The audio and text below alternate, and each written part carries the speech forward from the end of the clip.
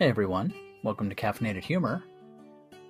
Today's theme was going to be about how stressful life can be and how everything can just go wrong and fuck up your day and just put you in a horrible mood. And then I start thinking about how incredibly weak my generation is. I'm not even talking about millennials here. I'm talking about the generation before. I think we're Gen X. And we're still step up from millennials, so don't think you're getting off the hook here, but it's like compared to my dad's generation or my grandfather's generation, we're a pack of whining maggots. And I get that. It doesn't mean that it makes it easier, but it's like every now and then that perspective hits you and you start to realize, oh, I am a bit of a bitch, aren't I? But it doesn't make it easier. Sometimes recognizing it makes it a touch worse.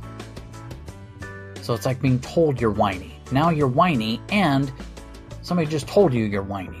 So it just makes it worse.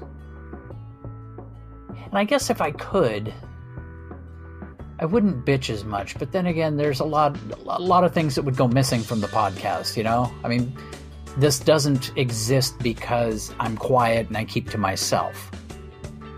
It came from a blog that in a 10-year period, I wrote over 700 posts. So I'm not quiet. I rarely keep to myself. In fact, the podcast is based on a blog that was all about listening in on people's conversations. I'm not sure how would you go about, other than setting fire to the computer that I wrote it on, there's no way of going quiet here. And that's okay, because I have no intention of stopping. I mean, the whole point of the podcast is to take all the content that I've already written and simply produce it in a different medium. And I kind of like this one. I don't like how my voice sounds. It tends to be a little nasally and high-pitched, but so be it. This voice actually has made a fabulous living in sales over the years on the phone, so somebody likes it. But if I could make podcasting what I do for a living, that would be that much better, wouldn't it? And I'd probably still complain about shit. See, I have a cousin that makes a fabulous living on YouTube. I mean, ridiculous dollars. And I think it was him that said, this didn't exist when we were kids. This wasn't a way you made a living. It probably won't exist in 10 years. But it exists right now. And it's the same thing with podcasting. I remember when podcasts first came out, it was next to impossible to listen to a podcast. Now it's the easiest thing in the world.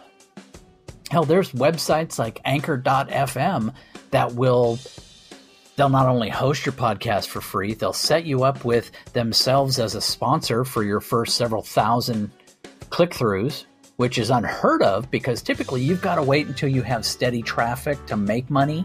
And then you get like a sponsor. And the way it works is you get a set amount per 1,000 listeners. And that's great. But you have to get to that point where you have several thousand in a month. Because what you want to hit is about, 5,000, 10,000 a day. 10,000, 20,000, 30, 40, 50, 100,000. Joe Rogan's podcast gets, $1 million a day? Think about it. Every ad is about $20 to $25 per 1,000. And his podcast gets about, I'd say minimum, $1 million a day. Do the math, it's a lot of money. Therefore, if you can make that what you do for a living, then all you got to do is come up with something to talk about every day. And like I said, 700 posts. So in terms of prospects, things are looking pretty good. The traffic tends to spike every now and then. Stress-wise, not really that big a deal. Plus, what I do as an outside job outside of the podcasting is really a good job with a great company. So there's a lot of less stress in my day, and I'm happy with that.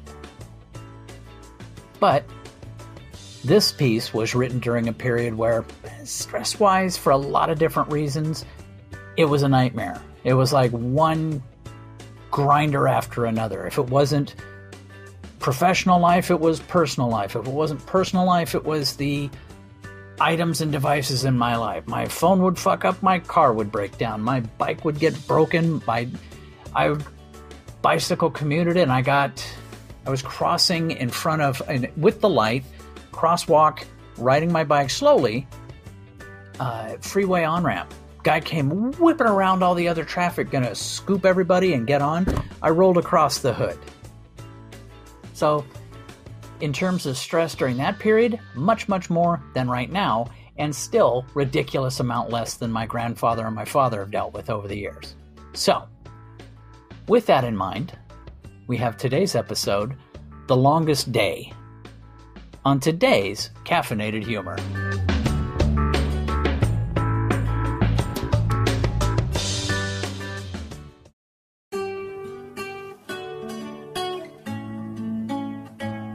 It's midnight.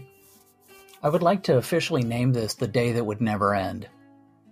And it all began with sleeping in. You know, forgetting to set the alarm can be a bitch.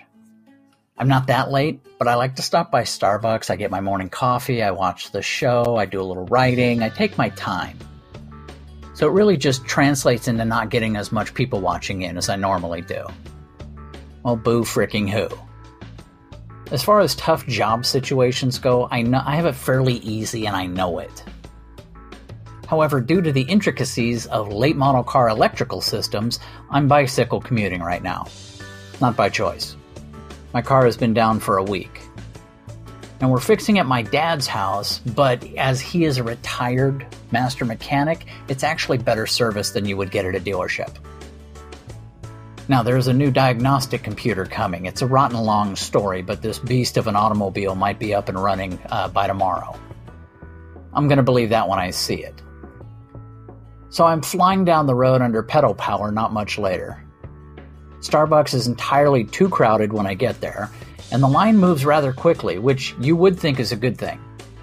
Except that all the tables are taken, and I already have coffee in my hand, so it can't go anywhere else.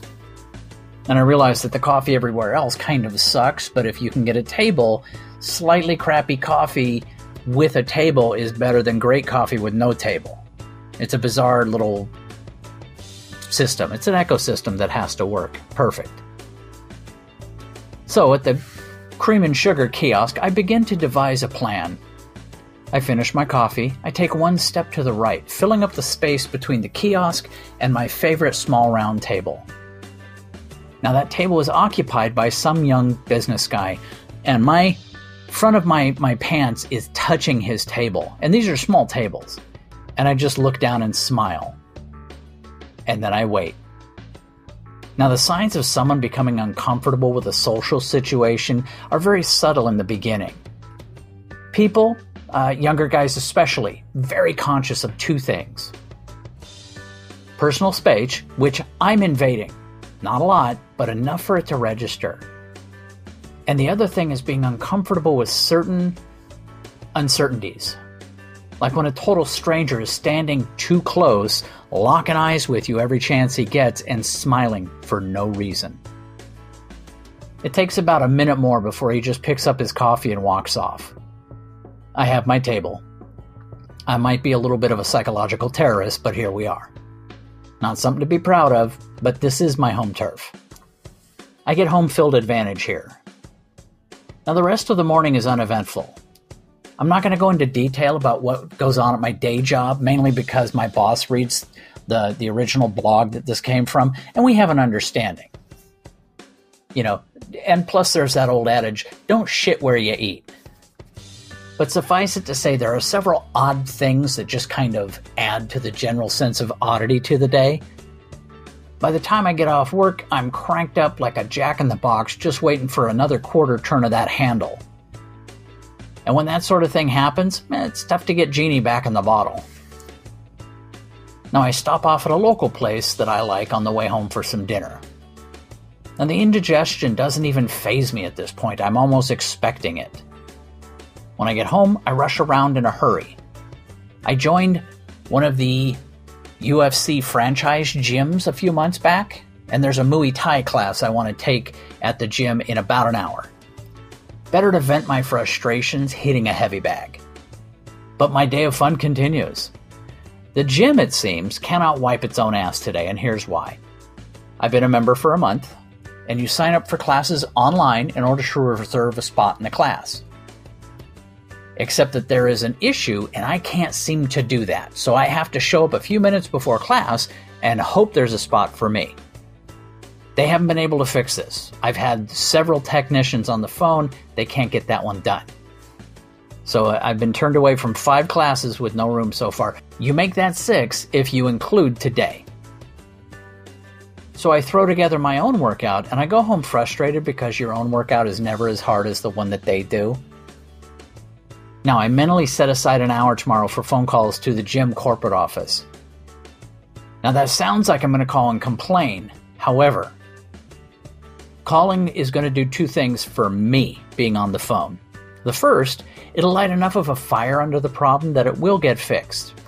The second, and this one's almost childish, I'm going to harass and harangue them until they comp me for 6 months free. That's not a hoping type thing or a wishing type thing. I will pull it off.